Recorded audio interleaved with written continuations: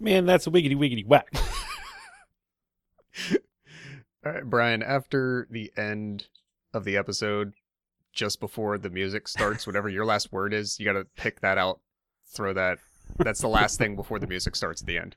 I'm going to write that 32, 20-ish. Wiggity whack. Yep. One of those. He said it I several feel times. like I need to download Fruity Loops now and make a mix of the intro song with that, like, as the hook or something. It's not my hook. It's Chris Cross's hook, all right? But it was perfected by Andy. I thought theirs was the Miggity Miggity Mac.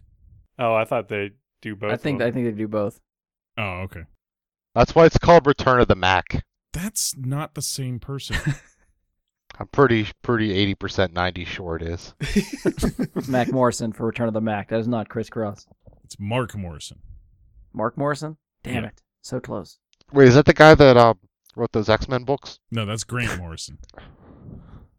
No, he wrote Batman. Wait, wasn't that... I thought that was Hugh Grant. No, he's the one that banged the stripper. No, he Or- banged a prostitute. What's the difference? You wouldn't have got arrested for the stripper. Just love how this conversation is just basically like one-upping each other the whole time. Like-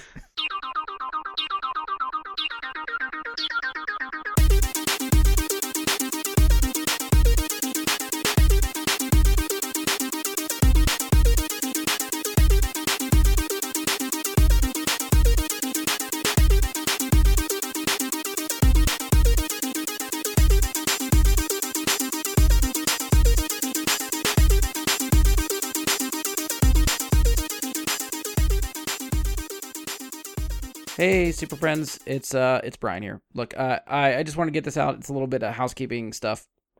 When you get to the tail end of the episode, we had some technical issues with Andy's audio. Specifically Andy. Everybody else is good. Where we kind of lost him at the end. So for the last 20, 25 minutes of the show, he's noticeably absent. It just kind of dropped in the recording, which we didn't realize until I got the files back from everybody and tried to piece it together that it was silent at the end.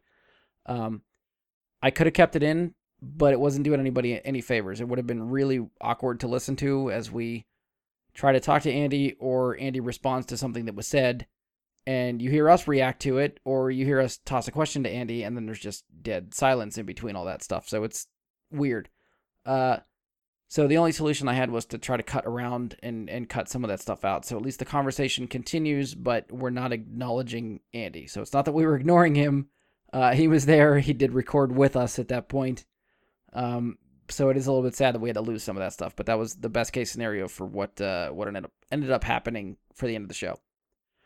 One thing I wanted to make sure did survive was his rating for the movie. I knew what he gave it when we got to that point, so I just kind of threw a little something in there just so that it's in there for the record for anyone keeping track of this stuff. That's not us. It's in there, so you can at least hear what he gave the movie. So again, I apologize for the technical difficulties. We will try to get that ironed out for the next time. I mean, we are over 200 episodes of the show, so I feel like the technical issues that we've had show up few and far between, but they do happen. And at least when they do, I try to at least be a little bit more upfront with you guys that, hey, this kind of hiccup happened, and we're, trying to do the best we could with it. So hopefully you will still enjoy the episode. It won't be as noticeable as I guess maybe I think, just because I've dealt with the episode enough editing that I notice that kind of stuff, but maybe it won't play as well or stick out as much being edited the way it will. But anyway, I hope you enjoy. I'm going to throw it out to the beginning of the episode, so please enjoy our Constantine Rewind Theater. Hello, and welcome to another episode of Bright Guy into Super Friends. I'm your host, Brian Labick. Joining me for this episode is Stoles. Andy Stoles, asshole. What's up, podcast people? And just like Tonto or Robin is my much appreciated apprentice, Josh Zorch. Tonto or Robin? I guess those are acceptable. Those are good. The one is kind of Put on your green underwear. Rip. Next up, when he's not on the show, he's probably playing God with his own ant farm, Mike Bradley. He's not wrong, I guess. I mean, that sounds kind of fun. And finally, descending from the White Moon, wielding the spear of Longinus, Ian Leidig. Hey guys, check out my new book, Select Character 1. In between Wikipedia snippets of 90s pop culture, read the tale of Ned Nerdly as he traverses the internet in Minecraft space to solve the Easter eggs left behind by Natch, so he can gain controlling interest in the company that runs the Minecraft space servers while the world starves to death in ruined ghettos. If Ned gains control of Minecraft space, you'll still be able to continue dying slowly, but you won't be paying microtransactions. Is that supposed to be your Man, ripoff? that was wiggity wiggity wet. Is that supposed to be your Ready Player One ripoff? It's no, it's not a ripoff. When you throw a bunch of pop culture stuff into something with a very vague storyline, it's its own unique thing that sells for hundreds of millions of dollars. Worked on me. I'm in. I did I catch that the Halliday parallel in your story is named Natch? Yeah, it's a parody of Notch, so we don't have to pay him money. He's the guy that created Minecraft, and as you may have told, my fake internet company was Minecraft Space, Yes, which is a combination of Minecraft and MySpace, because I will not get in trouble with Facebook. That's fair. I liked the strong enunciation that you threw in there when you got to that part of Natch. It's always italicized and in all capitals in the book. Is that how he says it himself? Well, he's dead. Oh, spoilers, shit. Andy, give me the spoiler warning. You didn't give me any time. Well, he has a tick where he has to go, Natch! Okay. Every time. That's why It's going to play really well when I option this to Paramount Plus. No, you know what? I can absolutely see Jim Carrey pulling that role off, you know? With some kind of like Tourette's-esque we're twitch going to the for side. Kevin James. Oh, you want Kevin James to do that? Yeah. He's going to go, Natch! Okay. I'm peaking on my levels right now. Fix it in post. All right, so we are back with our latest in our series of Rewind Theater episodes. If you haven't been keeping up, Rewind Theater series is basically just an excuse for us to go back, revisit some old comic book movies that we haven't seen, or either haven't seen in a while. Our list is pretty expansive, so to take the pressure off of all of us, we allow the Wheel of Fate to pick the movie we're watching next. We always have two franchises and 4 standalone movies on the table at a time, so if you stick around to the end of the episode, that's when we spin the wheel to figure out what we are watching next. So for this episode, we are talking about 2005's Constantine. This was a movie directed by Francis Lawrence, who is another comic movie director that has another large background in directing music videos. Constantine seems to be his first movie. After that, he did I Am Legend. Is probably most well known for directing 3 of the 4 Hunger Games movies. He did the later 3. He didn't do the first one. And we sort of talked a little bit before the show about his resume of music videos. So anything in his resume for you guys that you could see sort of lending itself to his directorial debut of Constantine. Josh, you sort of brought this question up, so I'll start with you. Anything that's sticking out to you? Yeah, I was almost pausing because I figured somebody would jump in on, I think, maybe one of the more obvious ones, which is Aerosmith's big soundtrack video song for I Don't Want to Miss a Thing for Armageddon. And I'm trying to remember that video. Was it more than just like clips of the movie? I mean, from what I remember, yeah, at least from a set design aspect. I mean, granted, it's been at least 15 to 20 years since I've seen that video, but from what I remember of it, the band portions of it, I think they were trying to give you the feel that like the band was playing on the asteroid or something. Okay. I thought they were playing in the hangar. If that was it, I remember a lot of like both. blue and silver dark time. light on the band during their pieces, but just in my head, the notion of putting that together in a way that makes you feel that it is perhaps a grander scale, and maybe that's part of the success of it, is that the impression that I'm left all these years later is, regardless of how much band footage there is in it, I am left with the feeling that it is a bigger experience than it perhaps was. And if that's what you need to, bring to the screen to execute, that's the achievement right? So Right. something like that could be one of the potential key resume things that that the studio saw in him. Yeah.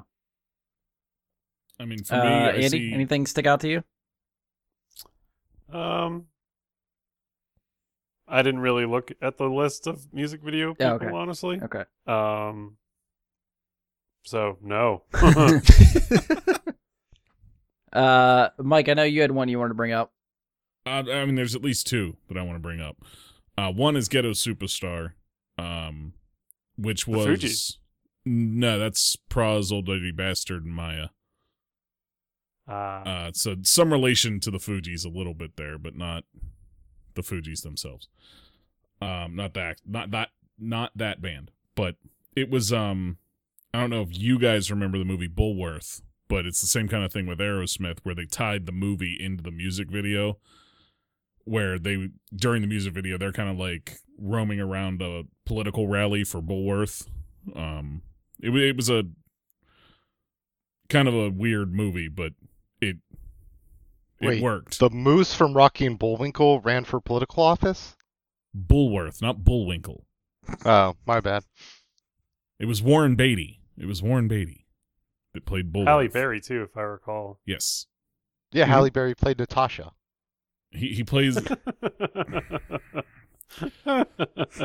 Moving on. It was a very well done video and all that, but there's a few others like of note in there that I'm sure Brian will bring up a couple of them, because he's worked with a lot of very big names. But I did promise I would mention he did Skater Boy for Avril Lavigne, which is a video I've never seen and a song I've only heard against my will. But I can only imagine it was just A+, amazing video for a song. I feel like by the time this episode is over, we're gonna have to make you watch the video just to say you've seen it now. He also did Lil' Kim featuring Cisco, How Many Licks. So Notice how we just skipped keep over that one, part. Just keep that one in mind as well. How Many Licks. He also did Adina Howard, Freak. That's what I so- just noticed too, and I was gonna bring that up too. I have no idea what that video is, but I remember that song, and that song is fantastic. Yeah, he's got some serious sexual video vibes that he does. In there. I highly recommend. I'm not going to list all the songs. Just look at the list. There's a lot.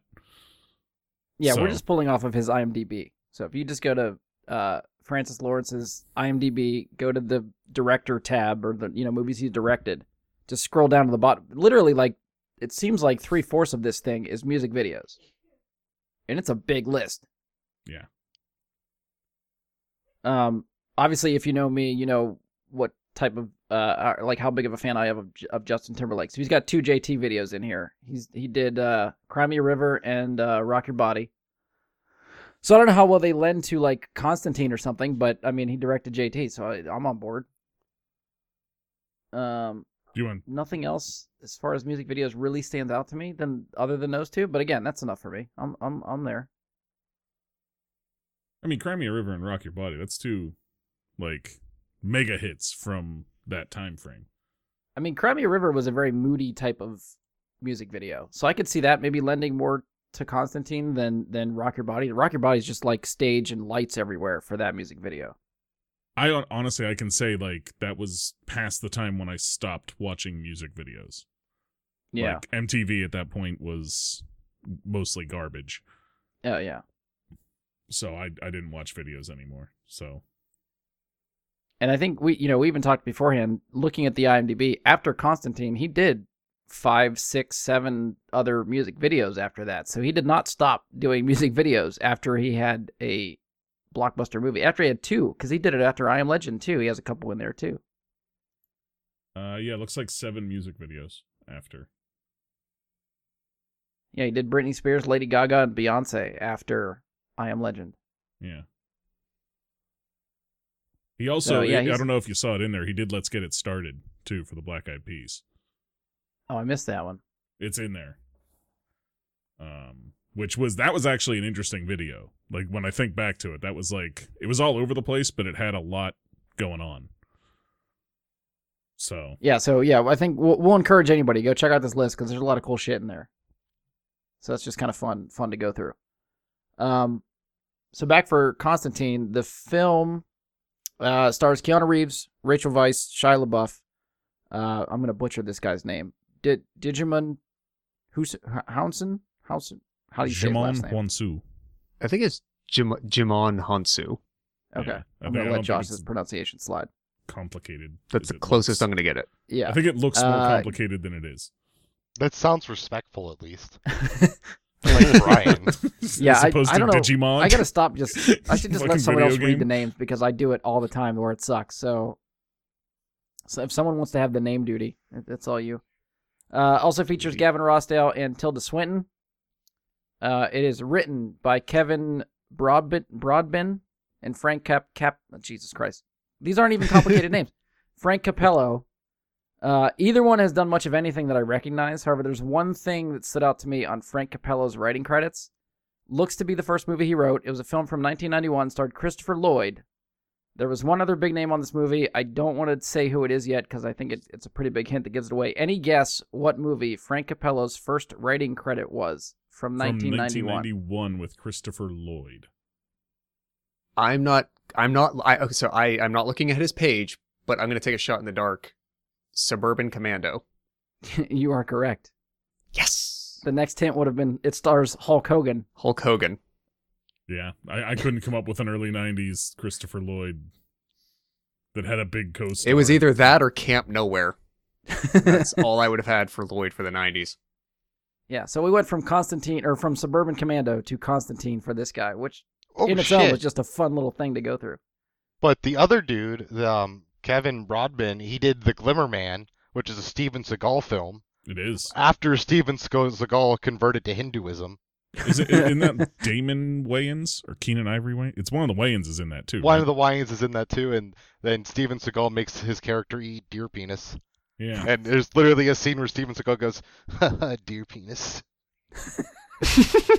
How recent is that film? 1996. Yeah, I was gonna say it's not. Wow, okay. That was right when Steven Seagal couldn't keep any weight off, and half of his fighting scenes involve him sitting. That was like, I want to say that was what, just a year maybe after Under Siege 2. I believe you are correct. Yeah, I'm not. that's looking, also I'm when he just kind of started just pumping shit out. guessing. Yeah, like Under All these Siege 2, I directors who remember does Steven Seagal movies. because that was on a train, but that was also one of the first the first Hollywood appearances for Katherine Heigl was Under Siege 2. And the best part about I the Glimmer don't Man, ask me why that's I not the remember name that, of the but- villain. That's Steven Seagal's name. The villain is the Family Man. Yeah. Well, that sounds fun. It was. Not sure how we wound up here, but we did. I'd recommend watching it. It's a lot of fun. There's a scene where they get in a fight at a restaurant because Steven Seagal's upset that the waiter's rude to him. That checks out. That sounds about right. Yeah. Coming back to Constantine, I'd like to point out you missed that Peter Stormare is in this. As one Who of the is he? stars. Satan. Satan. Oh, yeah, okay. Yes. You're correct. For whatever I seen that guy in everything and I can't think of his name. So, yeah, He's that's always my fault. awesome though. I could tie that back to Armageddon. Yeah. He was the Russian up in the space station. Russian space station. Maybe that's Yeah. how he got this. Was American parts, going Russian from parts, all made in the Taiwan. Aerosmith video. He had Peter the best quotes in that Stormare movie. Let's be honest. Yeah. got him this job. That It's tie it's a from far Peter stretch, Stormare. but we'll give it to you. He's got to have some clout. He's in a bunch of shit. All right, so Well, let's move on he to... was in No, go ahead, Andy. Bad Boys, wasn't he? Yes. Yeah. Bad Boys. Bad Boys 2. 2? And And So Will that's the Smith I Am and Legend. him and Yeah. see? and he's Slippery Pete. Slippery Pete. You can always rely on Slippery Pete. Seinfeld.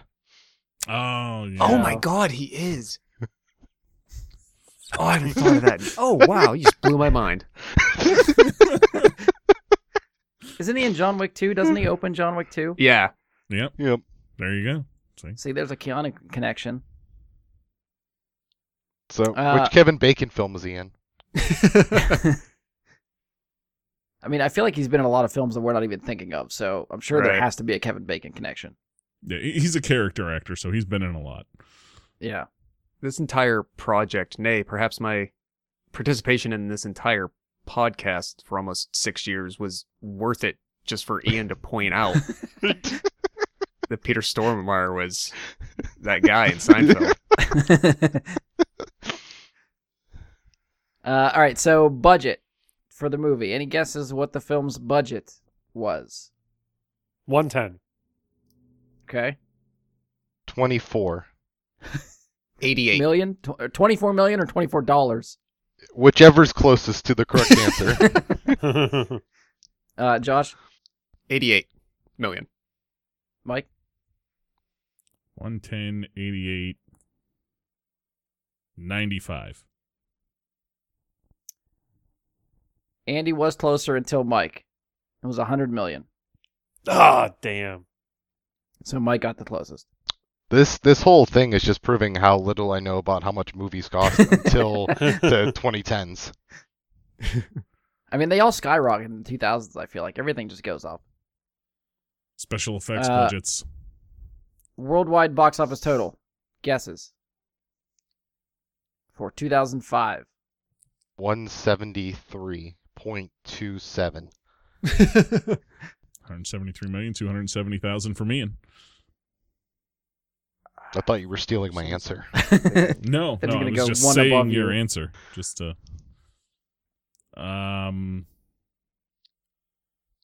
Worldwide. For some reason, I don't think this you did very said the well, budget but I was don't know. what, 100? 100 million. I'll say they doubled it, 200. I'll say they tripled it, 300. I'm You gonna have go to in do, the, I'm gonna Josh. go on the lower end, 150. Mike was closest again. $231 million. Damn it. Oh, good for it. No, this isn't it. This is Constantine. Do we have like worldwide versus US? Anything? Any like totals? Like, did it do better overseas or did it do better here? I think traditionally everything does better overseas, but let me check it out quickly. Star Wars doesn't. Well, that's true. This did 75.5 US. Yeah, so it did better overseas. Okay. Yeah, 150, almost 155 international. That's about normal, like double overseas what it does here. Yeah. So that tracks. Going around to everybody, I'll start with Andy. First time viewing or rewatch for you? Oh, no. I've seen this movie multiple times. Okay. Ian, first time or rewatch? First. What'd you say? First. First? First. Josh?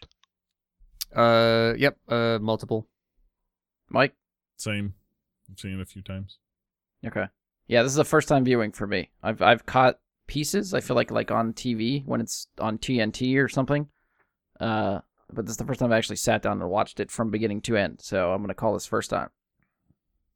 Rotten Tomatoes ratings. Critic comes in at 46%.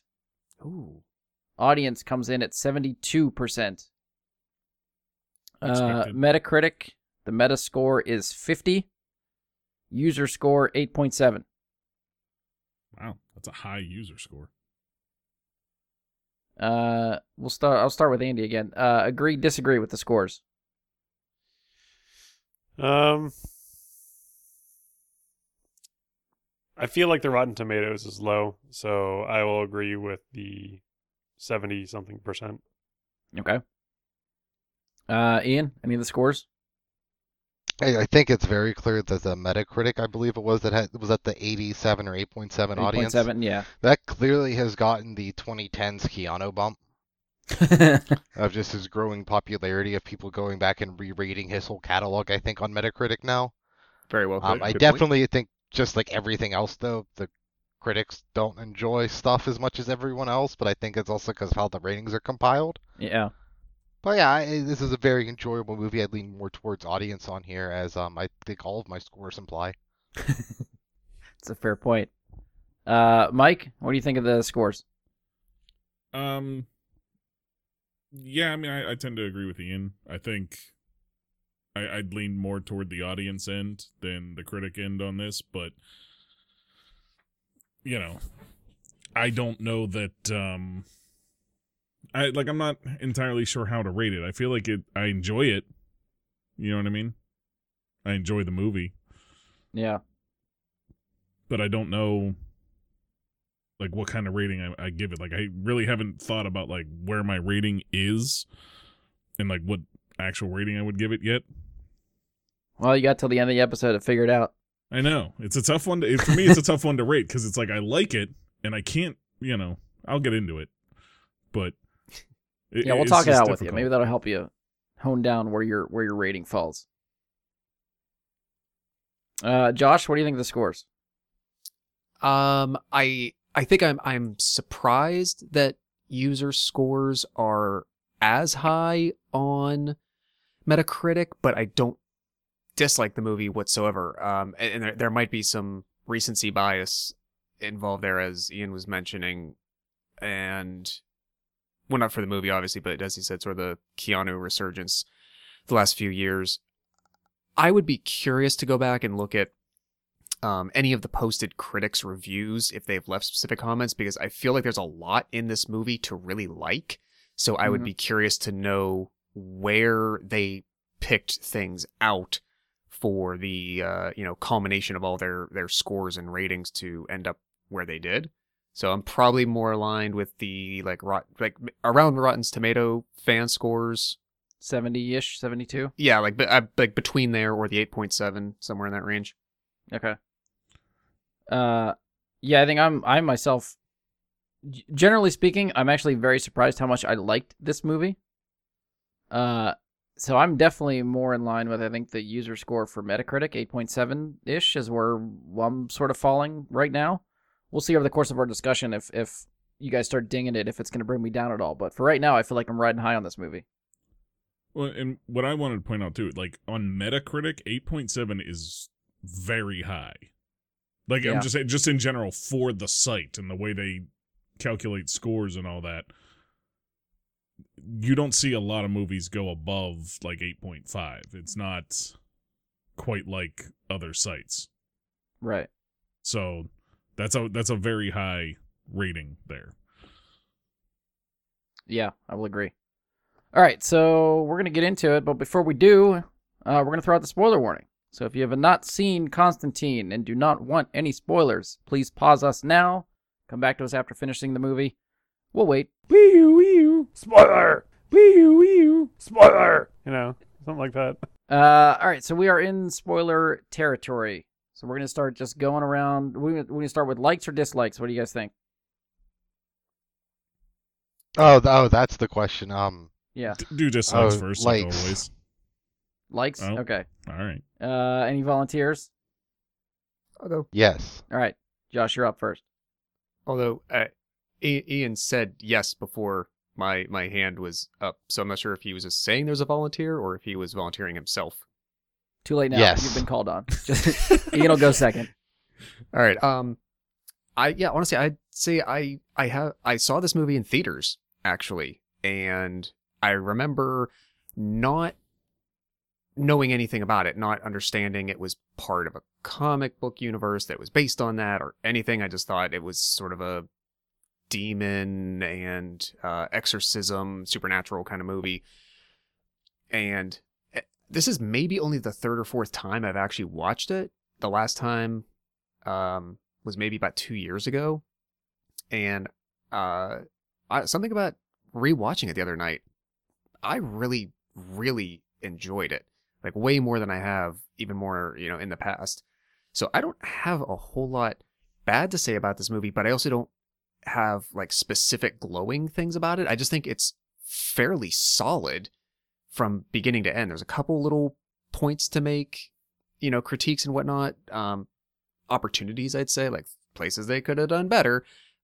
But honestly, I don't think there's all that much bad in here. It's just good it's like very well put together. So I guess my positive list, again, I just sort of do that like observational thing. This was, I think, Djimon Hounsou's first comic book based feature film or property of any kind he was involved in, and he actually has a very, especially compared to most, a pretty extensive resume in that area. This was 2005. In 2010, he was the voice of Black Panther in a some kind of animated series that was done. He then appears in Guardians of the Galaxy in 2014, reprises that role in 2019 in Captain Marvel. Just before that came out, he was in Aquaman, which he did mocap and a voice for, I think, one of the Kingdom, one of the other under, like one of the Oceanic Kingdoms. Yeah. He was one of the kings, I believe. And then just a few months after both of those, he was also in Shazam. So he has a pretty extensive, like I said, like walking between two worlds resume on that. Yeah. I'd cut in here as well to let you know that he also started in music videos as a dancer. Really? Mm-hmm. Did you do any quick cross-referencing to see if he appeared in any of Francis Lawrence's? Vogue, Tina Turner. I believe Francis Lawrence did work with Janet Jackson, but not with the two of them together. Ah. I did not know about that in his background. That's pretty cool. I didn't either.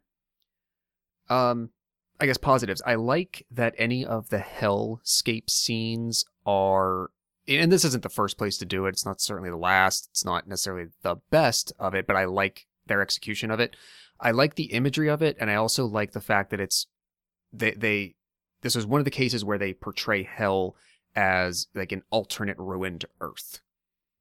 That almost in a way like you could, going from, you know, the living world to hell is almost like you're not changing your position in that plane. You're going to like almost the same exact place in a different plane. It's like the Upside Down. In a way, yes. Yeah, and specifically in portrayals of heaven versus hell and Christian mythology and all that kind of stuff.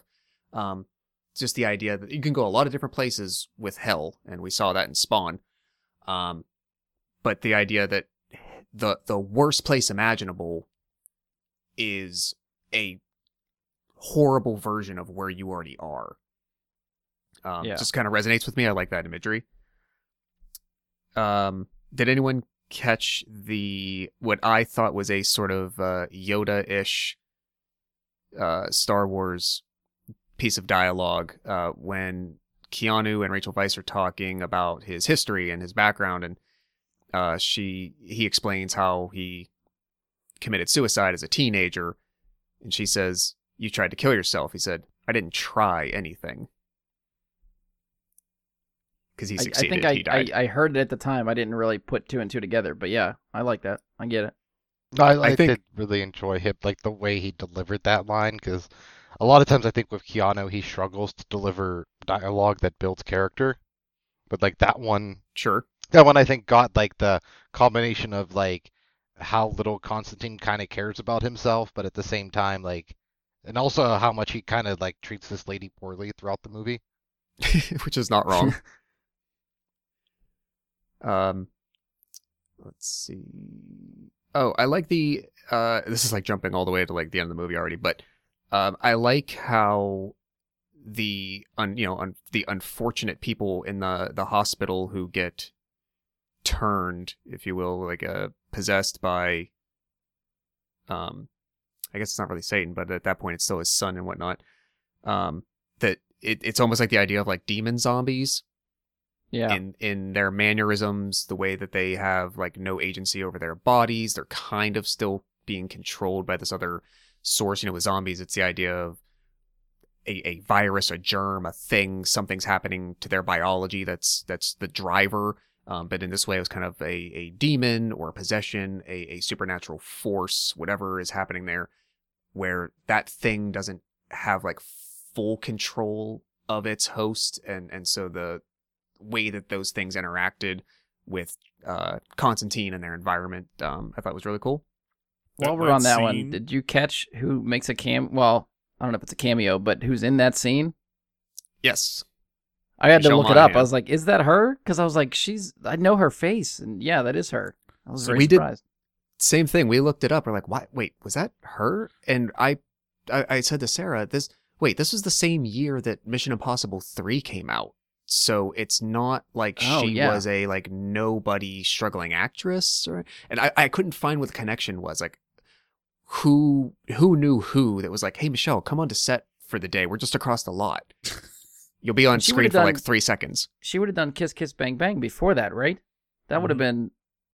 That was Earlier. 2005 too, I think. That was the same year. I believe so. So, on that same Oh, note, yeah, it was. I'll ask you, Josh, if you caught. I think you're the only one here that would have caught it. Did you catch the uncredited cameo in that same moment?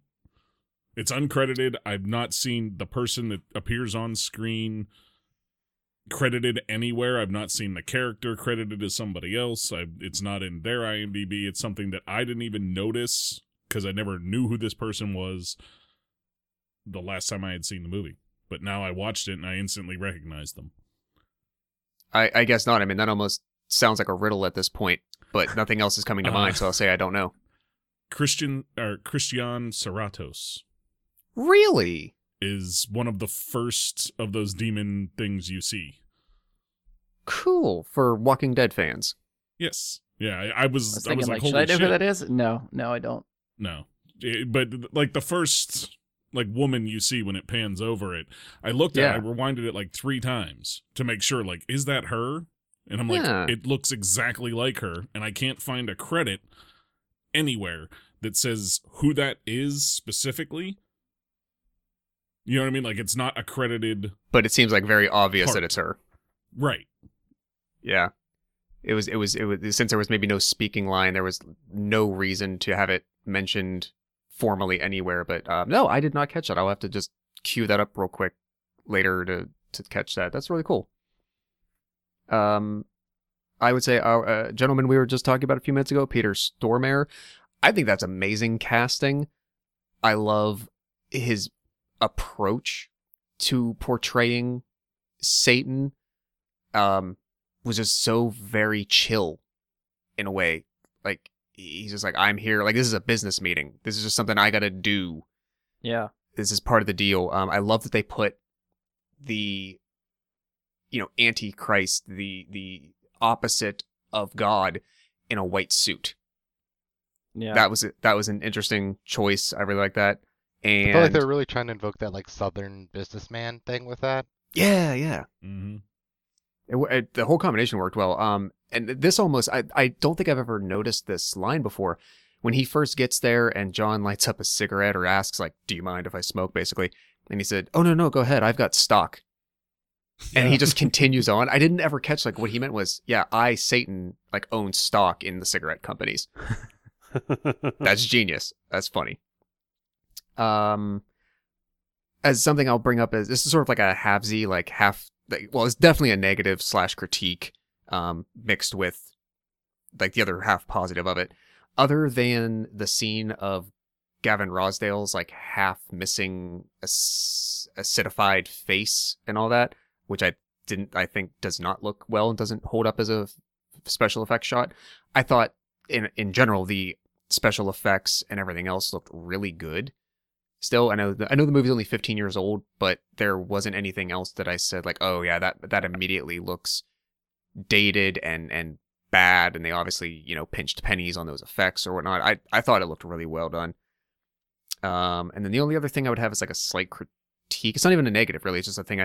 I wish they would have shown a visual of Satan allowing Isabel to ascend from hell to heaven. Because it's just one of those, like, I am Satan, I close my eyes and will it, and okay, John, now it's done. Just given what they offered us visually in the rest of the movie, I would have loved to see what these creators would have envisioned to visually portray that to us. I think that could have been really interesting. Other than that, Yeah. On that other same than note- that, that's my positive-ish notes. I just really So- enjoyed the movie. On that same note you were saying there, that would have been, to see that visually, would have been a chance for them to just briefly, for even just a moment, give you that vision of what the heaven version is like. Because presumably Mhm. if hell is a hellscape version of Earth, it's just the same kind of thing for heaven, but nice as opposed to not nice, you know? Yeah, pause. And you kind of almost get that glimmer moment when John himself is starting to ascend. And I mean, for me personally, I don't know if I cared as much to see what they would have made heaven look like as opposed to just showing me how does a soul travel from one to the other. What is that journey? What does that intermediary road look like? Sure. But yeah, other than that, it was cool. Well, I think that's part of why they didn't show it is like the kind of the overarching story is how hard it is to get into heaven. Like, and Gabriel wanted to make it even harder, so I think they didn't want to show it because we haven't earned it yet. Ooh, That's okay. fair. Yeah, I like Very that. meta. I like it. Ian, we'll spin from that. Do you want to go ahead and on your list? I really like that they didn't show heaven because I think it really made the audience think they had to earn their spot in heaven. Good point. Yes, continue. I really geeked out in the beginning when they're digging in, I'm not sure what desert they're digging in, but they pull out the spear and the Nazi flag and they label it the Spear of Destiny. I was like, oh shit, that's the Spear of Longinus, because I freaked out because that's a very heavy thing in the anime Neon Genesis Evangelion. So I was really marked out for the spear there, and I was like, why do I know everything about this spear already? And then they went on to tell us about it, but I thought that was cool. I was kind of startled at the Nazi flag because it was pretty pristine for being like in the dirt and stuff. Like it was a pretty well kept Nazi flag. So I wonder if that was from a prop house or like someone owned one already. And then It this looked like got me it was good in a too. box when Yeah. they were cutting through. It looked like they went through wood when they were digging. So like when they pulled it out, it was in a Well, he didn't really dig it. I mean, his foot went through it. yeah. I guess I thought it was maybe like a collapsed house or something. You know, not like I don't know. I'm just saying Guess that it wasn't- looked like it was yeah. still like in a space, not necessarily like compacted with dirt. True. I also liked we get back to John's apartment and he's setting down a cigarette. I thought this was took early enough where cigarettes didn't automatically go out, and that made me real nostalgic for back when cigarettes didn't automatically burn out, but then it did anyways, and that actually upset me a little bit because it made me realize how old I am. I also with the early when is it Isabella's sister, her twin, when she dies, I really like I guess when she thinks she sees her die in her dream, I really like the pool shot, like in the pool, like that. Thought that was really cool and well done. I'm Yeah. pretty sure that was from the Black Eyed Peas music video though. Pretty sure they used that same shot. I It also was very reminiscent of the shot we got in Bloodshot, where Vin Diesel's creeping on the lady through the urine pool. I had Always the comes back exact to same note Bloodshot about with you. that shot from under the water and all that. That was amazing. That was a really I cool really- shot. I that was really nice. I wonder how much time they had to spend on that because that was really well done. And then this was, I guess, because one of the things I think Keanu struggles with is playing an actual character when you can't just throw yourself into his role as like a blank everyman. I think he does a good job of that, like if Neo, and I think John Wick's similar, where especially in the first John Wick, I think everyone can get upset about your dog being killed, even if you never owned a dog. Like you feel that, but when he has to convey like emotion where you can't just throw yourself in like in Speed, like he doesn't work as well as an actor. So it was nice to see early on they were giving him a lot of like comedy bits too, because it felt really tight like in the first Exorcism, but when he's at the hospital and he's getting the elevator and she's like, oh, going down, and he's like, hope not. You know, he's referencing hell, but also being like, I'm not getting this fucking door from you. This isn't worth enough me holding this door to get me into heaven, so I'm not going to do it. You know, it was like that. Like he realized he needs big gains too. He's not just an ass. He's like an ass where I'm only going to do nice if I think it's worth a lot of points. You know, I think Very that really helped calculating. build the Constantine character. Yes, calculating. I really like the bug stuff when he's at the gas station or whatever, and he just like bug smacks some shit and like it gets all over the dude's windshield and fuck. Like I just thought that was really cool looking. Like that monster was kind of horrifying, like even for the dated CGI it was, because it's like it's just bugs and snakes. Like that's all it fucking was. Like it's Indiana Jones's worst nightmare come to life. And then Keanu Reeves just smacks the shit out of it. I thought this was also funny. Speaking of, I mentioned John Wick, that the Midnight has the exact same fucking rules as all the assassination properties from John Wick, where you're not allowed to fight in them. I thought that was just funny. Like, 10 years later, he's in another movie with the same rule sets. I hadn't picked up on that before. You're absolutely right. Yeah, that's a good point. Then I really liked later on when Isabella comes to, I guess visit him or convince him to like help her investigate her sister's suicide murder. Isabella was the sister. Isabella was the Angela. sister. Angela. She's credited as Angela. both. I guess that's what's throwing me off because they're twins. Yeah. Right. Angela's the living one. So Dodson shows up to his apartment. And Dodson, right bef- we've got Dodson here. I thought the same thing. You beat me to it. Louis Dodson. And right before that, Keanu. I guess his name is John in this. Fuck. This is John Still and works. everything. You can just Still call him works. John. He's always John. so Neo blows smoke in this cup to kill paralyze the spider, which is actually a microcosm for John's life, where he's stuck in this holding pattern, knowing once this cup's lifted, essentially when his life ends, he's going to hell, and it's the worst thing ever. So he knows once he lifts this, the spider comes out and comes back alive to haunt him as well. So I thought that was a really neat cinematography trick to use like that as like a microcosm of the overall arching story here. You're going And a then lot later- deeper in this than I thought you would. This is pretty cool. I'm liking this. And then this is not deep at all. I just really enjoyed this. When he gets back from hell and he's just like, I need to eat. I just like, me too, brother. I get that. I identify with that, Keanu. What an American those cheeseburger. hell trips wear me out too. My blood sugar just Yeah. plummets. I was disappointed we didn't actually see if he ate. Yeah, we did. Yeah, Did we we? did. Yeah. Is that when they go Yeah, to he that went to that- sidewalk diner? Yeah. Yeah, with the eggs. Yeah, like right after that, they're like getting like a Grand Slam breakfast. Oh yeah, okay. I vaguely. I guess I didn't piece. Yeah, good. Let me He's like, let me well, put that there as a goes one of note. my negatives. That should Eight. Ian. That should bump up your score at least like 0.2 Three. points because they did Continuity. play that yeah. out. Then I can't remember. I feel like this was from Archer, but when that fat priest shows up in the morgue, I just was thinking of like some guy stopping and be like, "Hey, it's $50 to fuck one of these bodies."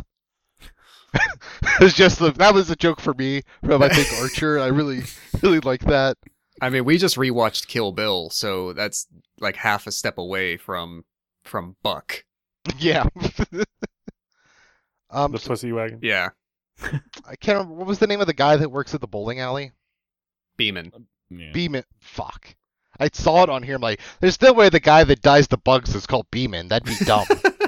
So Willie Beeman. I like the Beeman. Like he just had his character worked really well. I liked the way he talked. He just found this stuff and he knew to get the cough syrup, which I thought was funny that our hero's abusing like prescription strength cough syrup. And I'm like, maybe that's why you're seeing stuff, John. Maybe you don't interact with the devils. You're just like the priest is always drunk. You're always high on cough syrup. Maybe that's the problem, John. I feel like that guy was like the Q, like the James Bond Q for Constantine. He's like, here, I found this cool Oh, thing. yeah. Go kill shit with it. I found the Hell Bible. It has seven more passages of Corinthians than our human Bible.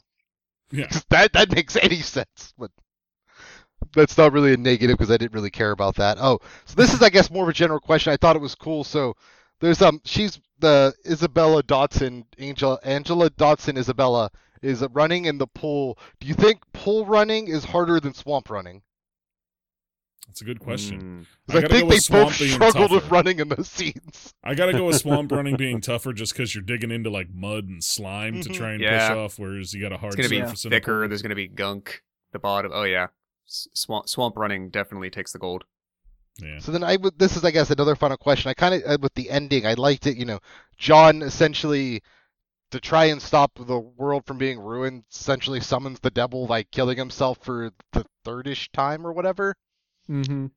And was that a Batman gambit where you need everything to go perfectly by expecting everyone to act just like you expect them to act to solve the crime? To stop the incident from happening. Was this a classic Batman gambit? I think it was him having no other options.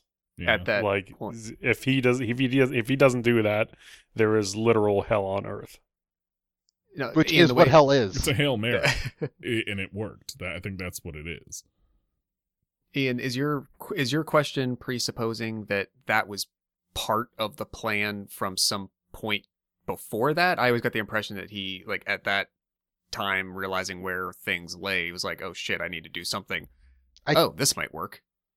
I think in my head, I'm thinking it was always part. It was not the plan, but it was a plan.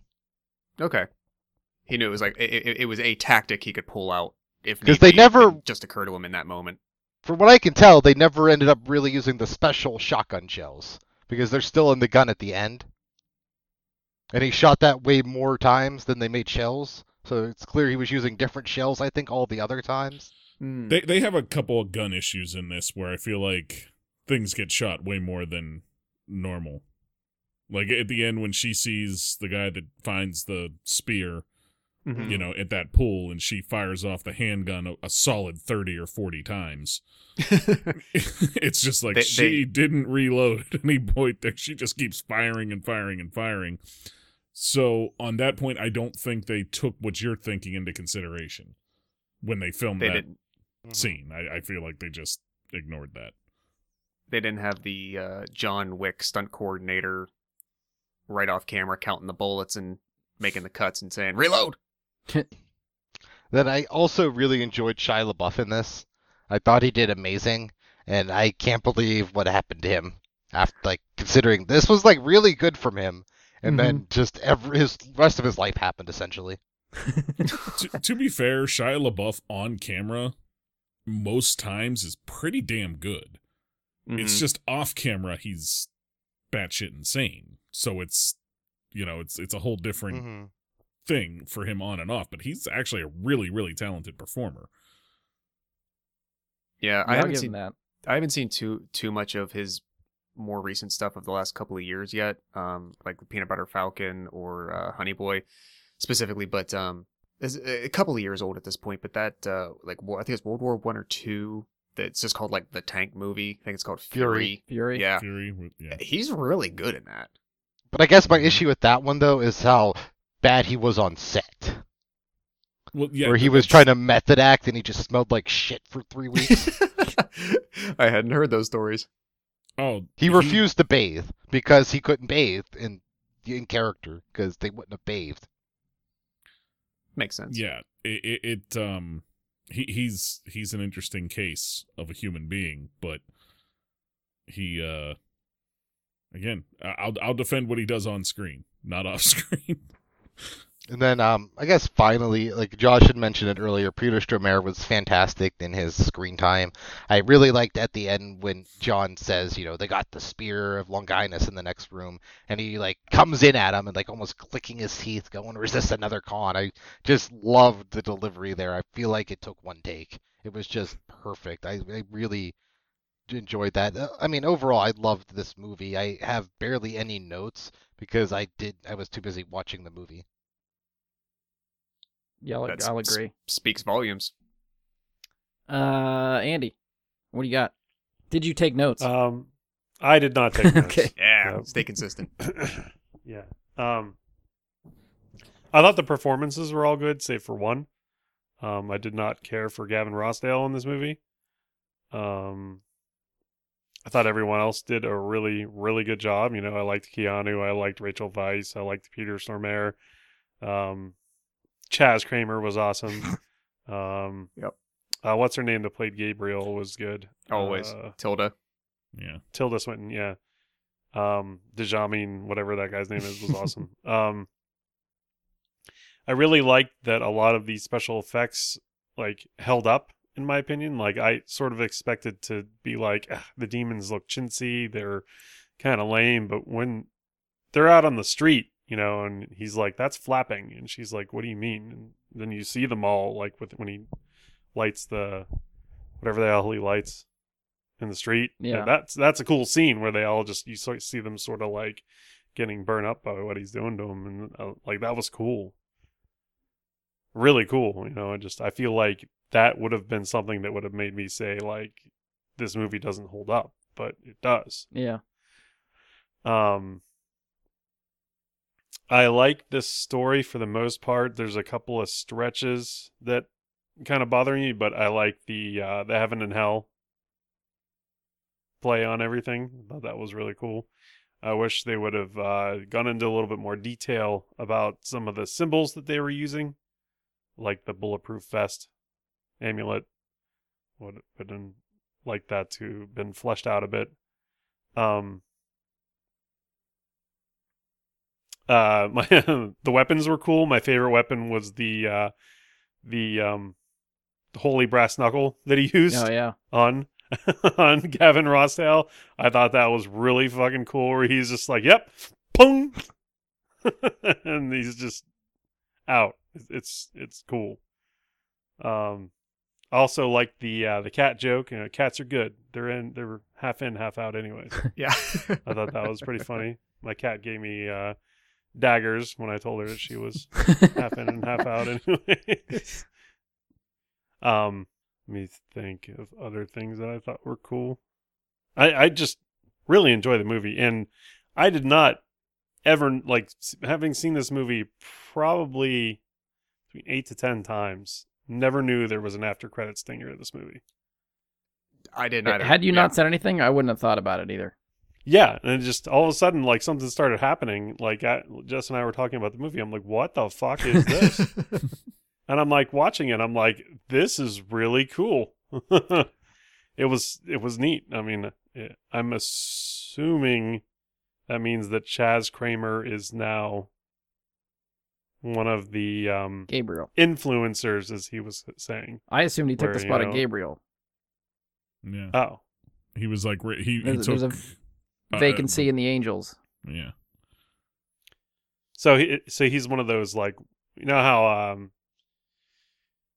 Keanu sort of explains it as, like, they're influencers. Like, one word, one way or the other, will influence a lot of decisions in your life and whatnot. Yeah, And the then half while breeds. he's while he's explaining this, the thing with the priest drinking all the alcohol in the liquor store is happening, and you sort of see, you know, the influencer on the evil side, and then you see the angel on the other side, sort of like trying to be like, oh shit, like, this guy's dying in my arms. So is he like an angel? Is he just in heaven, or is he, you know, an influencer? Oh, I see what you're saying. I feel Like like a they half-breed. implied all of the angels are influencers in a way. Like, otherwise, I mean, unless Gabriel just happens to be named Gabriel and not is the angel Gabriel, I guess. I took that to mean that's the actual, like, Archangel Gabriel.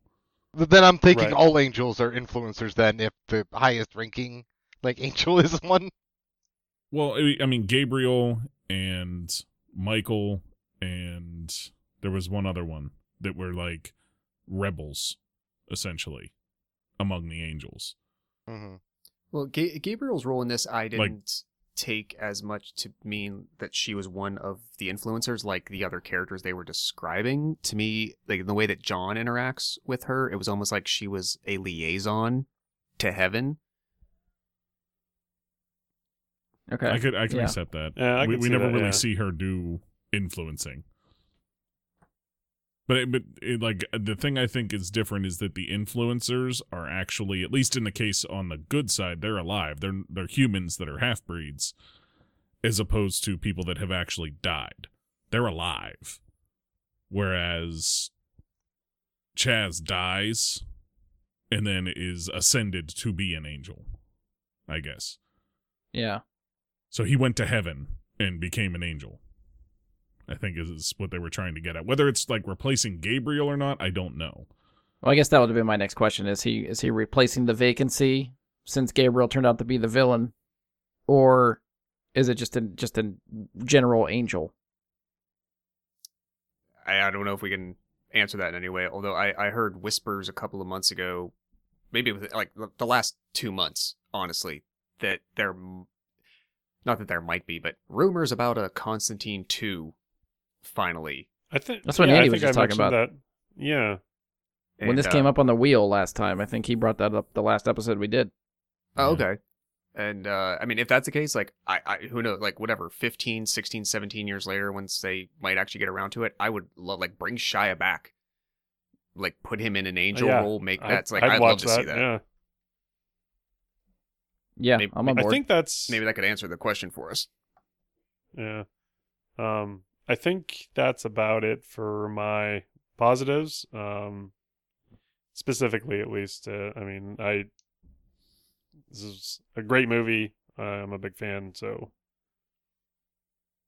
All right, sounds good. Mike, we'll spin over to you. Okay. I'll hit on things that I guess nobody else touched on, as opposed to my whole list here, because most of it's been discussed.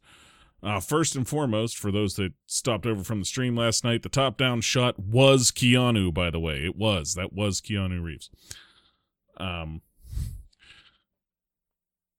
Other things I have down, when she first, when Angela is first talking about, like, I think she's in the confession, when she's talking about how she can see things happening and she's, like, killing people that are doing bad things. We never get more context on that.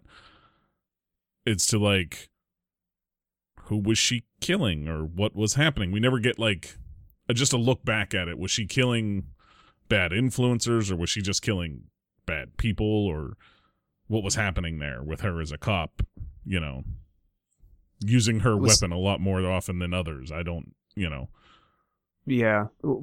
Some of the other actions that she mentions that I took as her words at other points sounded like, I knew where not to be to avoid danger, and I knew how to react in order to, you know, put down the people that were bad or dangerous. I don't know if I took that as she's like the people that the things she's referencing may not actually be like the negative influencers, the demonic ones, but just in her role as law enforcement per se, she can either, like, she has a sixth sense to whatever, you know, degree you want to envision that.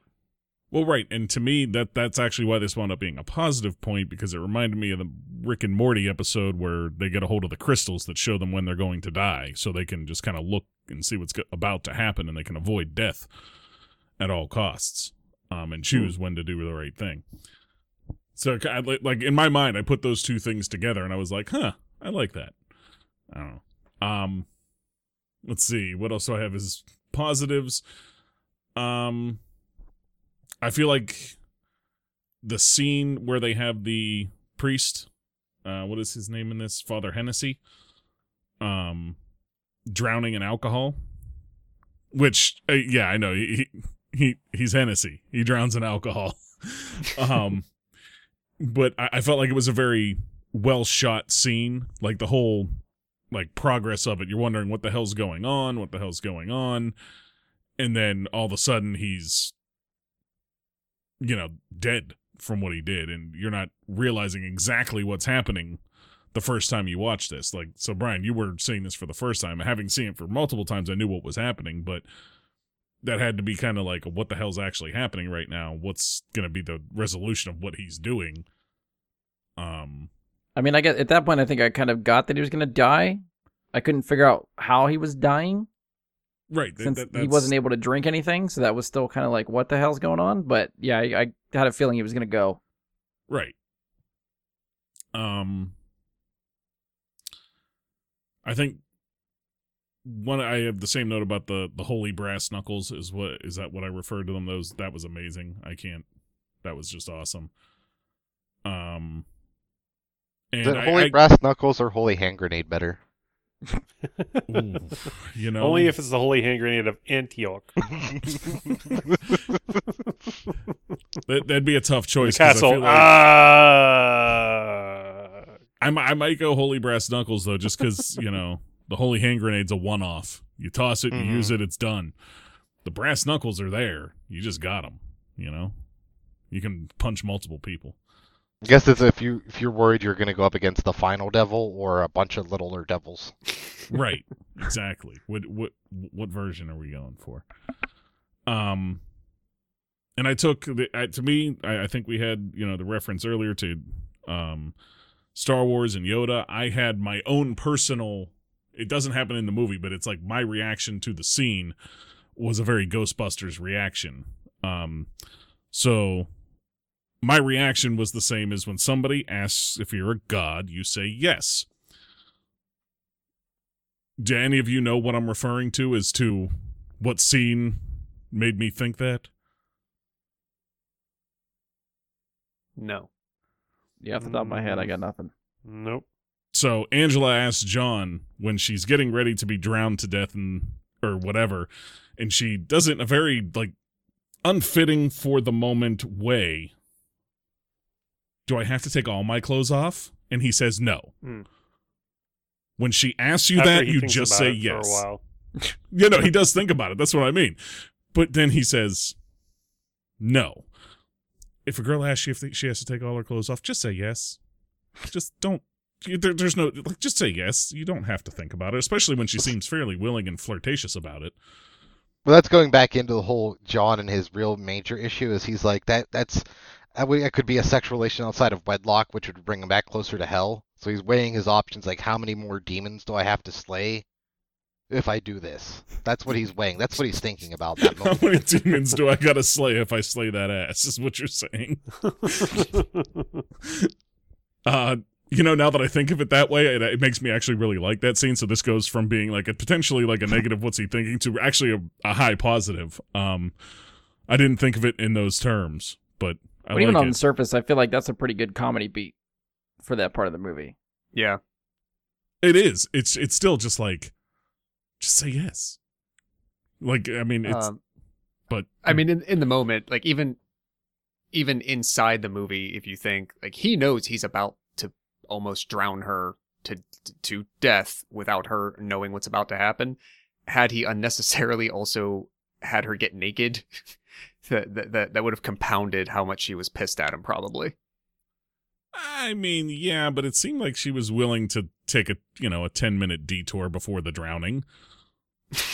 I'm just saying, it seemed like that was on the table there, and he chose what Ian said, not having to make up for that sin. Just to add a little bit to the discussion on this scene, I feel like Constantine doesn't realize how powerful of a what did they call her? Not a telepath. They called her something specific. A psychic? I think they referred to Isabel as at least. Oh, Shiner. as- No. They call her like, oh, they have a powerful psychic or something. But I don't think even John knows how powerful she is until she, she sees whatever, and then like he even like rescinds his hand like, whoa, when like the whole tub breaks and everything. I think that even shocks him, maybe, with how powerful a psychic she actually is.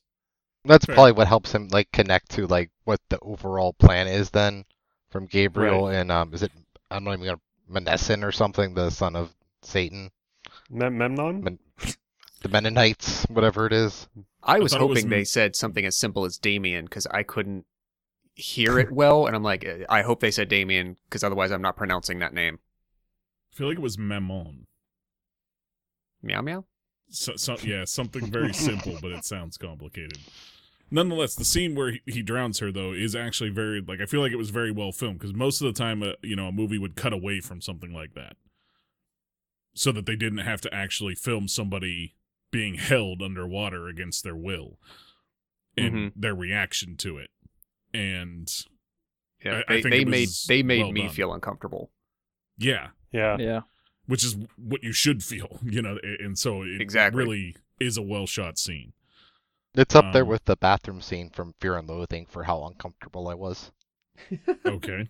I don't remember the scene from Fear and Loathing. It's been probably 20 years since I watched that movie. But okay. I probably don't want reminded. They play White Rabbit in it, which he did not direct the music video for. Interesting. I feel like Tilda Swinton was fantastic as Gabriel. It was a really good choice, especially since Tilda Swinton wasn't really known at all at this time. So this was like was this one of her first roles? Like major roles? I didn't look it up. I think it would depend on who you ask about that. because I didn't see it at the time, but years later, I remember seeing her in The Beach with Leonardo DiCaprio, which was like late 90s. 2000 according to IMDb. I'm just looking now to see like Okay. what she did before this. And Right. Vanilla Sky, The Beach, and Adaptation. These are the only things I recognize. Yeah, okay. I mean, I forgot to say, like, this was certainly the first thing that I know this is the first thing as I was watching it that I remembered seeing her in. Like, before this, I did not recognize her. She was not familiar to me whatsoever. Right. And so it was a fairly good pull because she has a very unique look and way about her that fits an angel in that sense, that like a weird evil angel thing. It works. And the same goes with like Peter Stormare as Satan. And I think, Andy, you said you didn't like Gavin Rossdale, right? No. So I'll say two different things. Gavin Rossdale did really good, in my opinion, when he didn't speak. He was very good at looking menacing and walking around he looked looking the part, evil. but as soon as he started talking, you're right. Yeah, I feel it like it was one way or the other with him. I like that Chaz kind of saves the day toward the end when John is like struggling with like the Bible verses or whatever he's like reciting to try and help Angela at the end of it, when whatever's going on there with the demon in Yeah, her they're stomach. speaking in Latin or something, yeah. Yeah, and he kind of saves the day only to instantly be killed.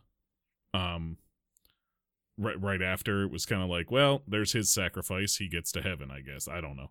It felt bad to see it. Like, it felt good to see him save the day, and then it felt bad to see him like just get thrown off the ceiling, off the floor, off the ceiling, and then he's dead. It's like, oh, but I didn't want that. See, that surprised me, and I chalk that up as a good thing for the movie, because any movie that can surprise me is good.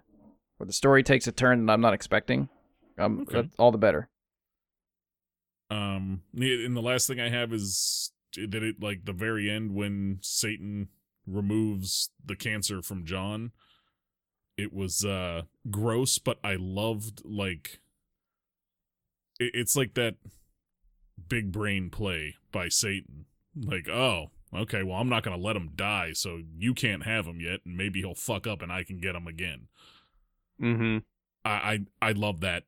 It's a very Satan thing to do. So, Yeah. it Well, makes sense. it's also his last resort at that point. If he wants that soul, that's his only option. Right. And how they're played up is gambling against each other, which to me is kind of weird, because is it okay for God to gamble? I don't know if that's like a thing or not. He's- like, Done that many a times in the Bible. well, yeah, you're right. So fair enough, but nonetheless, it's still like a gambler's play. Like it's 100% like it works is what Satan would do in that moment, and I loved it. Yeah. But that's the last of my notes. Okay. Trying to think what I have that we didn't talk about. Again, yeah, I'm sort of like with Ian and Josh. I feel like I wanted to take notes, and when I looked at mine, I don't feel like I took many. And it's not because the movie was bad. I think I was just kind of in it. Mm-hmm.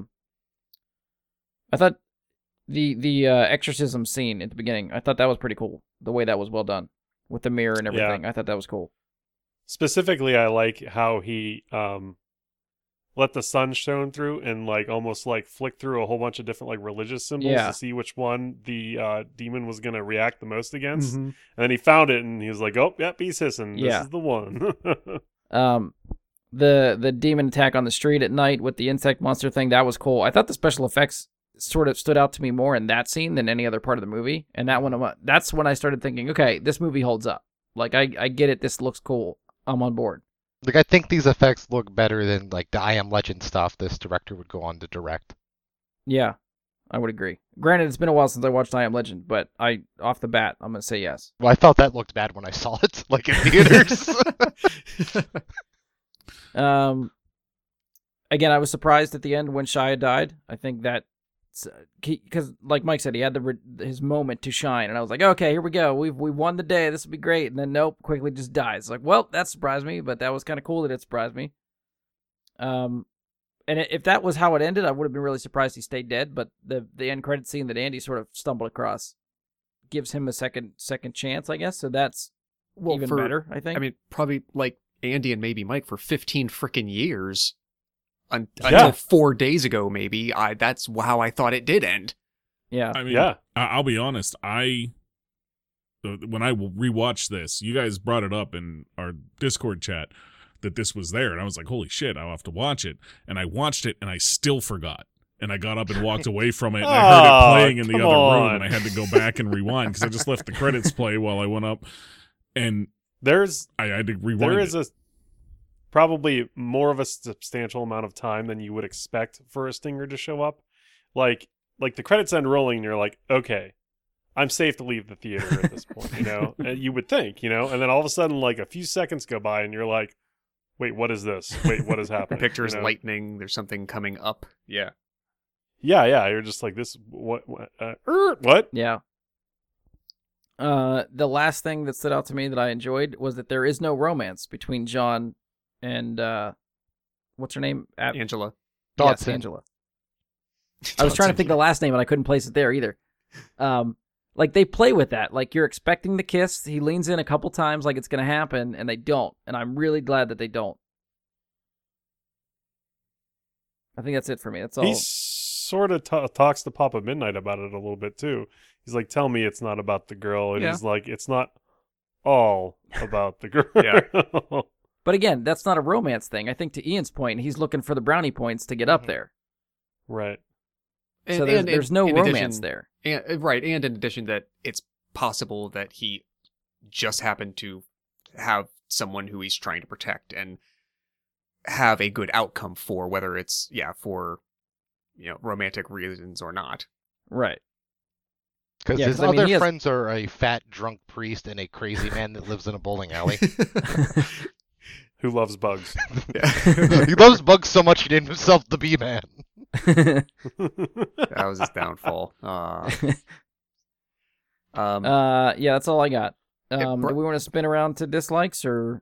Well, I was actually going to ask Brian, can you, I feel like since you and Ian were the two that didn't see this before, and then you got relegated to last for positives, and you had not as much to talk about that you might otherwise have. Do you two want to go first for negatives? I have probably even less for negatives because I enjoyed it so much. Well, I would just hate for the rest of us to talk about any of your points. I'd like you to have the opportunity to be the one to bring them up. Yeah, all right. Well, it'll go quickly because there's only a couple. There's one edit that just stood out to me. Like, what the fuck? After the attack with the insect monster at night in the middle of the road when it's raining, after that fight, it just cuts, and it's done raining, it's at night, and suddenly Chaz shows up, and they're going somewhere. I was like, what the fuck just happened? There should have been some sort of transition here to further the story, and it was very jarring to me. Special effects that didn't hold up, the fucking CG coin that Rachel Weisz has to roll through her fingers, that was terrible looking. By the way, did that not look like one of the Curse of the Black Pearl treasure, the Aztec treasure? Yeah, when she pulled it out of the grate, I was like, oh, Johnny Depp. I don't know if this is a dislike, just kind of a point to me, but I hate this kind of crap because it's not my cup of tea. But when that kid got hit with the car right at the beginning, scared the shit out of me watching that movie. I literally jumped, and I hate when movies make me jump. I don't like the scare tactic shit. So it surprised you? Yes. Well, no, don't spin it like that. No, because I like surprises. A bad surprise. Sudden surprises are a no. It's the slow surprise that. Yeah. I'll tell. Yeah, we're gonna paint it that way. And I think that's all I got. So, Ian, feel free to take it from there. So this is more of a personal thing than I think anything the movie did wrong. So with B-Man's death, the first part of it starts with a bug crawling from up under his bottom eyelid. I don't do eye stuff. Hated it. Don't do eye stuff. It reminded me a little bit, just the idea of insects under the skin, but in the body and whatnot. Reminded me a little bit of the beetle thingies from The Mummy. Yes. Yeah. Yeah, I had a single note on that moment. It's just ew. Just I don't like ice stuff. Back to the Spear of Longinus. I identified it, but I thought they never really go into like why it gives this one dude like near mythological powers, I guess, and then it's also how you summon Satan, like by stabbing someone with it, to like summon so the son of Satan comes through the hole, or does that thing turn that person into like the son of Satan? It just was weird. It went from superhuman power to we stab with it. Yeah, that's actually one of my negatives as well, is there's really nothing saying how that guy gets drawn to the situation. Mm-hmm. You have to sort of cross those T's and dot those I's yourself. You just kind of have to assume that some influencer is telling him where to go. Because like mythologically and theologically, it is a like holy relic on par with like the Holy Grail itself, but it's not necessarily evil, where it seems to be specifically dragging him to the son of the devil. It just was this weird disconnect with how it functioned. It didn't sour me on the movie, obviously. It just was weird when I like was thinking about it later. I was like, what was the point almost of some of this? Like, where did it connect? And that's it for negatives. Yeah, that's something that didn't occur to me. So yeah. Yeah, Gabriel and Balthazar. Mm-hmm. Yes. Mm-hmm. Yeah, those would be my assumptions as to like who was bringing it over to them, and that was another thing that sort of they could have connected to for me is when he does pull the soldier demon out with the mirror in the beginning. A really cool scene. He sees a picture of the Spear of Longinus on the wall, drawn in red, and he plucks it. And that's when he takes the amulet off of the priest and tells him to like watch the ether to see if he can notice anything that's going on. They could have done some sort of connective tissue there. Like, why was that picture of the Spear of Longinus on the wall? I'm assuming many people, not a lot of people, probably 0 people, know what that actually looks like. And it is like a dead-on like drawing of the spear. So this is just me just spitballing here. Like, I guess it could come back to the girl being possessed. Like, we don't know how long the possession was in her. Maybe that was the first sign of her being possessed, is drawing ancient relics. Okay. Yeah. That's what I assumed when I saw it, was that, the person who's possessed there either while possessed or something along those lines happened. And I feel like that was just like a touch of it being there was like a sign for John to pick up. Like, it was just... But to be fair, Andy, like, he plucks it off the fridge at the beginning of the movie, and he never pulls it out of his pocket until the third act of the movie. Right. So I would have liked something else in the middle there, too. Yeah. Yeah, that's something that's, like... I mean, I know they kept showing us, like, oh my god, he's 132 miles away from Los Angeles, like, in this suburban or whatever the fuck that thing is, and you're just what's his driving force? Like, how is he getting to where he is? Yeah. Okay. I don't know. I would have liked those dots connected better. I agree. For me. Gavin Rossdale fucking sucked in this movie. If I'm doing my negatives, like the whole finger licking good. Fuck you. I wrote that specific line down. Fuck up. Fuck you or finger licking good? Which one did you write down? Just shut the fuck up. Just shut the fuck up. I made note of that line in my to illustrate my critique of him. He looked fine. He looked fine, but Mike was right. As soon as he starts talking, God, no, shut up. Stand there and look like Gavin Rossdale. That scene has always bothered me, and I'm always like, oh, fuck, I can't believe that's the lead singer for fucking Bush. What the fuck? What's that? So you just shout at the TV, just do Machine Head and shut up. Glycerine or shut the fuck up. Yeah. Yeah, sing Come Down. That would be very ironic in this case. Yeah. Greedy Fly. Come on. I think it's also funny that they didn't really use Bush in the soundtrack. Oh, yeah. The soundtrack was actually pretty good, I thought. There was Trent Reznor and Perfect Circle song. Yeah. That was pretty well. Yeah. Perfect Circle. God, I haven't heard that band in a while. Yeah. Other negatives. There's not a lot of other negatives in my opinion. Okay. Memnon could have looked cooler for the son of the devil. He just looked like a weird zombie-looking thing. Fair. I think that's one of those things that a lot of monster movies do well, where they don't show what the monster is because your imagination's scarier than whatever they could come up with. So I think That's it would fair, have too. helped them there a lot to just obscure his look more. Yeah, because that always makes me wonder. Go ahead, Andy. Sorry. Yes, Mhm. there was nothing distinguishing. Yeah. And that it always made me wonder, is the form that Peter Stormare is presenting to someone like John, is that how he looks? Or is that what he makes himself look like for John? It's his walking skin. I definitely. I was gonna say. I actually think that's kind of the truth, actually, Ian, because we see when the holy water gets thrown on Balthazar, it just melts away that outer layer, and you get a look at yeah. what's actually underneath. Even though it doesn't look like the effects aren't that great, you do get a look at what's underneath, and it's not.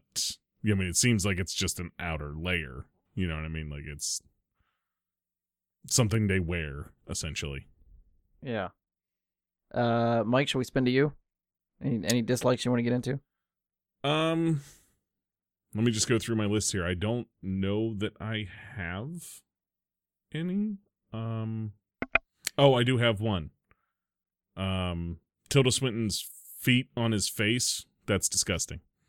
That bothered me. In the same way that like the fly with the eye Ian thing doesn't do bothered eye Ian. stuff.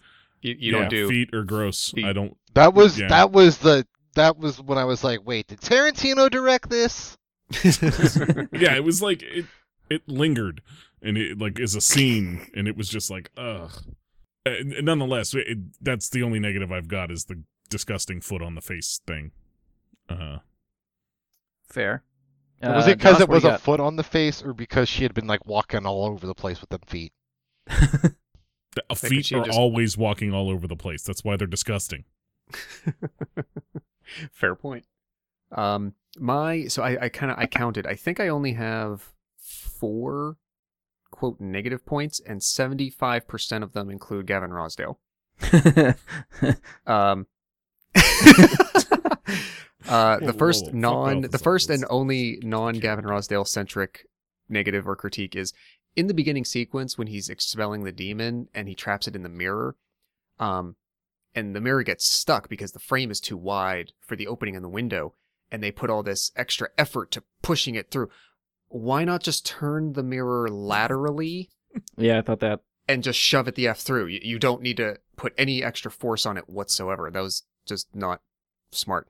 But yes, I specifically wrote down, let's see, Rosdale's fresh meat. Finger looking good. Reminds us strongly that he's not an actor. And you should keep that in mind. Yeah. Yeah, like it is absolutely delivered by somebody who doesn't understand how to talk like a human when you're still like an actor. Like nobody would talk like that in real life at all. Like his delivery, the cadence, like all of it's bad. The very next point I wrote that could be a negative is immediately later Rosdale has more lines, reminding us again he's not an actor. And then the fight, and I think that segues in. I think that was the scene with the fight with him and John in the office where he gets acidified and all that. So then the only other point of that I already mentioned was that's one moment that I strongly think that the effects really didn't hold up and kind of failed, is when they were doing like his face is half gone look. Just it looked pretty bad to me. See, I was okay with that. Am I the only one that was okay with that? I had no issues with it either. I guess like for me, it really reminded me of like every time I've seen a Necronomicon, it like has that like texture and like almost that level of CGI to it too. I was like, yeah, I get this. This looks good to me. Like, yeah, I didn't have a problem. I think it that's just fair. wasn't as good as the other effects in the movie. That too, because I Which think could- everything yeah. else looks pretty well done, and so in contrast, it definitely stands out. And it's one of the few things in the movie that I would say doesn't age well. Definitely doesn't hold up 15 years later. That's it. That's all I got. So I'm kind of just thinking about this now. It has less to do with the movie, but Josh, you might be the only one that can sort of chime in on this. I haven't seen this movie. Again, this is the first time I'm watching it. My exposure to Constantine has been through the CW with the DC shows that were there. So I got accustomed to him with Matt Ryan's portrayal in like Legends of Tomorrow and the little cameos he's had in Flash and Arrow. He had a full season of TV, which I actually didn't watch. I didn't see him until he came into the Arrowverse and stuff like that. Josh, have you seen any of the episodes that he's shown up in the TV shows?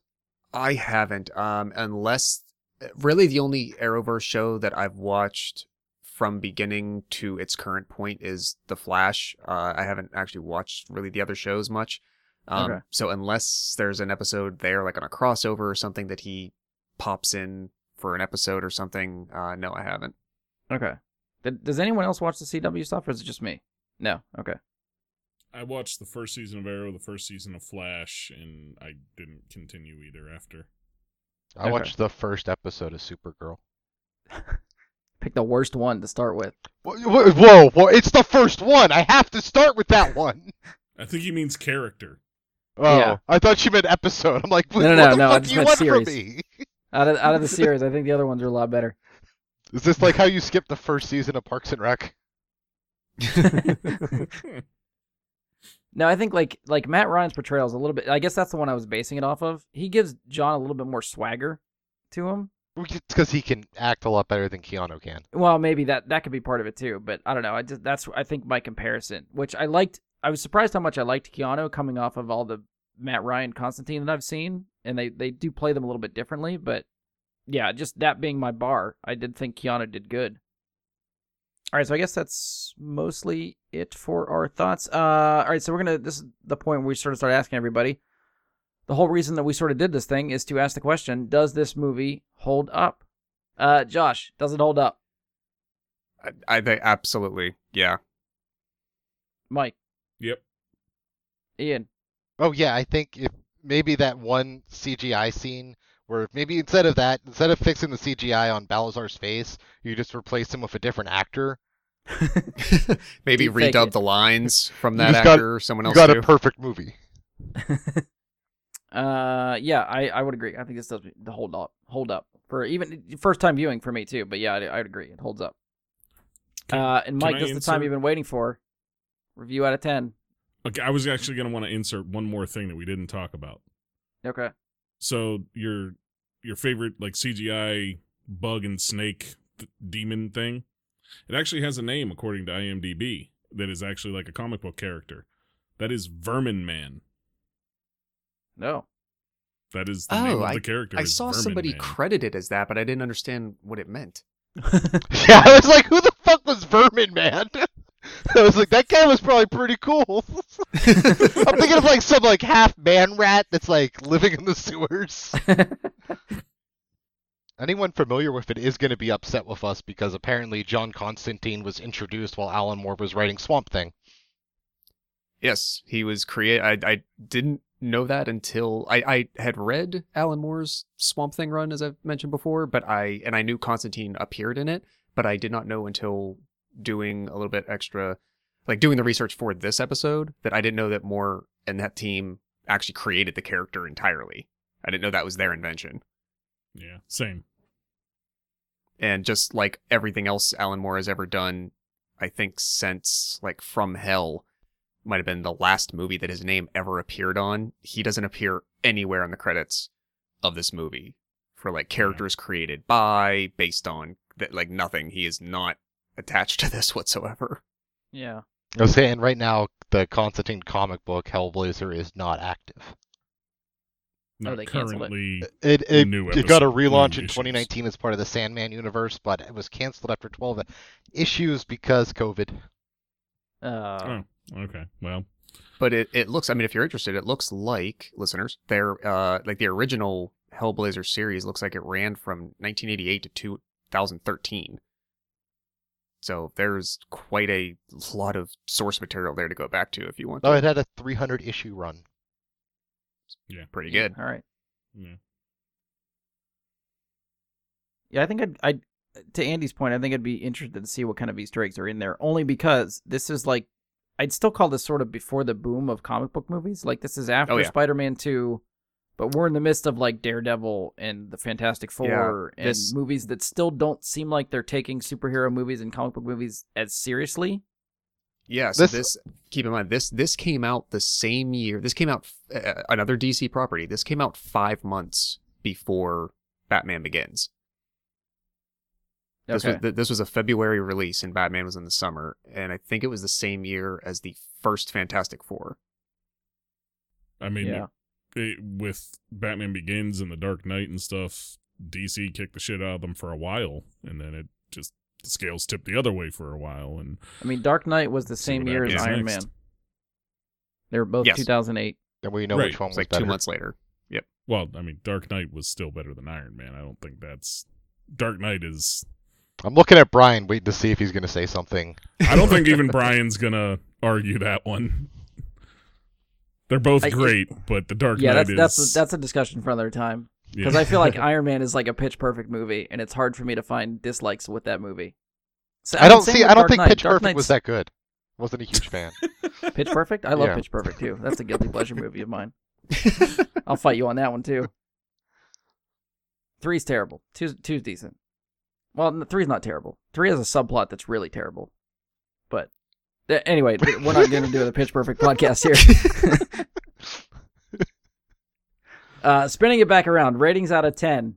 Mike, do you have a rating or do you want to go last? 8.4.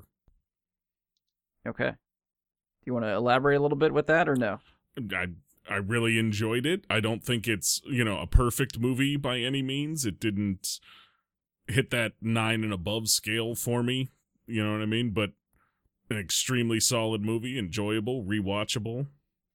I'll watch it again someday for sure. Josh, out of 10. I'm actually going to end up going pretty high on this. I know I've hedged most of my other ones that I've enjoyed a lot lower because I'm like, I need room to have, a lot of the MCU or certain other titles above there. But I'm gonna put this at like an 8. I'm gonna give it an 8.3. I really thought you were gonna go higher than 8.3. I was expecting 9-ish. Yeah. With that lead in. Potentially, I mean, again, there's not. There again, as we've said for the last hour and a half, there's very little that we substantially think is bad about this, and there's a lot of good, strong points to it. But there's definitely things that I think we could discuss in the future that excel more than this did. Okay. Andy, out of 10? I give it a 9. I'm definitely Andy and not at all Brian trying to be Andy. Okay. Ian, out of 10. I really enjoyed this film. Like me and you, I know have mentioned. I think Josh also mentioned it. It was hard to take notes. There was a point where I was like, I haven't written anything down in a pretty long time. What the fuck am I gonna do? Because I have started to depend on my notes for this. That's kind of my whole reason for being when I show up to this nowadays is the notes. I live and die by them. But it was just very engaging. I think I said last time, Swamp Thing was the most fun movie we had done on this. It wasn't the best movie, but it was the most fun. Mm-hmm. This was not just the most engaging. I think it stole like most fun movie. This was really, I think, pound for pound, possibly the best one we've done so far. So with that in mind, I'm gonna have to give it a 1. 1-0? No, I'm giving it a 9. Okay. Yeah, I think this is up there for me too. I'm sort of like Josh, like I kind of want to hedge my bets and not go as high as like a 9 or something because I feel like there will be other movies that I think fit that bill better. But after a first viewing, I think I've come away from this really enjoying it a lot more than I thought, to the point where I'm like, ooh, I should like buy this on 4K and I should rewatch this, frequently because I like it so much. So fuck it, I'm gonna go 9 as well. I think it's where I'm gonna sit with this one. And this is now the highest rated movie we've watched. Which, easily, considering most of us had said we don't really have any bad notes for this, that's expected. So it's more than a full point higher than the next film. Yeah, which is Turtles. Yeah. I wonder why. Which I think I rated this higher than Turtles. You did. Which is a little bit surprising to me, but No I'm one the rated this lower than Turtles. I Oh, did. except Josh. Oh, Mike, yeah. Barely. It doesn't even Yeah, really count. barely. I mean, it really is. It's a minimal Statistical anomaly. Yeah, it's a minimal difference. I'll still stick by the Turtles being 0.35 better than Constantine, according to my ratings. I stand by that. I think So, the Turtles has more flaws that I can pick apart if I really want to. Turtles is sort of like Swamp Thing, not like Swamp Thing, but it fits more that Swamp Thing bill where it's just a fun watch. I can ignore the problems with it just for the fun of what the movie is. I think this is a much better You film. gave Swamp Thing a 2.5 and you thought it was fun. I was using your comparison. Okay, I was like, you had fun? Yeah, it's fun in a bad way, like a bad fun. I think if that makes sense. It's so bad, it's sort of kind of fun, but yeah. I'm it not really wondering just- what you rate The Room. Oh, that's a fun movie. Like that's not a bad fun. That's a good fun. All right, so I think it's about time where we spin the wheel. to Which see wheel what would we that got be? next. That would be the Wheel of Fate. The Wheel of Fate. All right, so on the wheel right now we have our two franchises that are still there: Swamp Thing and Teenage Mutant Ninja Turtles. The standalone movies that have carried over are Valerian and the City of a Thousand Planets, Cowboys and Aliens, and Watchmen. The addition that is replacing Constantine is 1984's Supergirl. God, I know what this is landing on. So any predictions here? What do you guys want to Oh, see? What do you think we'll see? We're getting Supergirl. Want Watchmen. Think Supergirl. I rewatched Watchmen just like a year ago before we started watching the HBO series, and so it's been longer since I've seen Cowboys and Aliens. So I think that's what I'm pulling for. I've only seen Cowboys and Aliens once, so I feel like it deserves a rewatch. Yeah. Same here. I remember it not living up to what I wanted, so that's kind of why I'm like, I kind of just want to give it another shot and see if it's still rough or. All right, you guys can see the wheel. Yep. Indeed. All right, here we go. I never can tell which way it's The actually moving until anticipation. it slows down. Clicky, clicky, clicky. all the colors kind of blend into one color. I feel like I'm gonna When it have a goes fast seizure. enough, yeah. Stop. Hey, there you go. Oh, there it is. All right. Cowboys and Aliens gets the rewatch. Nice. Is this a first time viewing for anybody? Yeah, Just Ian? He sounds thrilled. There's a lot of explosions in this one, Ian. So I think when you'll I love it. remember I saw a trailer for this when I was in another film, and I was like, I'm never gonna watch this movie. Well, I'm glad you could do it for this show. I might skip. I mean, to be honest, at this point, I remember absolutely nothing about this movie other than the cast. Yeah, like, I don't can remember a see lot either. Daniel Craig in a cowboy hat in my head, and that's about it. I mean, the cast is huge. Yeah. It's Yeah. a good cast. Yeah. Yeah, Olivia Wilde, Harrison Ford. Paul Dano. Yeah. Oh, that's right. All It's right, a I'm big looking forward to cast. this one. So maybe it's better than what I remember because I don't remember anything. So this will be like a first viewing because I remember none of it. There you go. All right, so that should be fun. All right, so I think that's it for this episode. That's where we're going to end. Mike, Ian, I'll give you guys a chance. You guys want to plug anything? I don't have anything written down to plug, but if you want to check out the Twitch channel, you can check it out, twitch.tv/Rare Achievements. You can check out the YouTube channel. That's Rare Achievements on YouTube. You got to search for the channel. You can check out, my top 10 video games of all time, some Destiny how-tos, some game reviews, all that kind of stuff's up there. And every other Tuesday right now, Ian and I are doing a play-along thing where we discuss gaming news and just what we're doing in gaming kind of as well. On, would you say that's going to be the 13th or 14th? You looked at the date. And is it the 14th? You guys just did one, right? So it should be about 2 weeks out. It'll be on the 15th 15th. So on of the December, 15th, the year of our of Lord December. 2020. yes, we will be having our Cyberpunk episode, presuming Cyberpunk actually releases. The whole episode is going to be about Cyberpunk unless some gigantic bombshell also happens before then. We'll include that too. But we're going to be discussing Cyberpunk on the 15th, and I'll be playing Cyberpunk while we discuss it. So hop in and check us out at that time. That'll be 7 p.m. December 15th. Was it Rare Achievement or Rare Achievements? I can't remember. An S. Achievements. S. Okay. Rare achievements. Multiple achievements. The rare achievement is the Twitter handle because that maxes out the Okay. characters allowed on Twitter. I can't fit the S in there because I'm not allowed.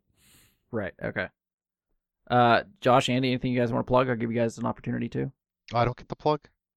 I mean, I gave you both. Mike jumped on it. Okay, that's fine. Well, I mean, I plugged for myself and a little bit for him. He could have something else to plug. That's true. That's true. You probably got like 5 other YouTube channels to plug. I have some, but I'll wait. I'll save it.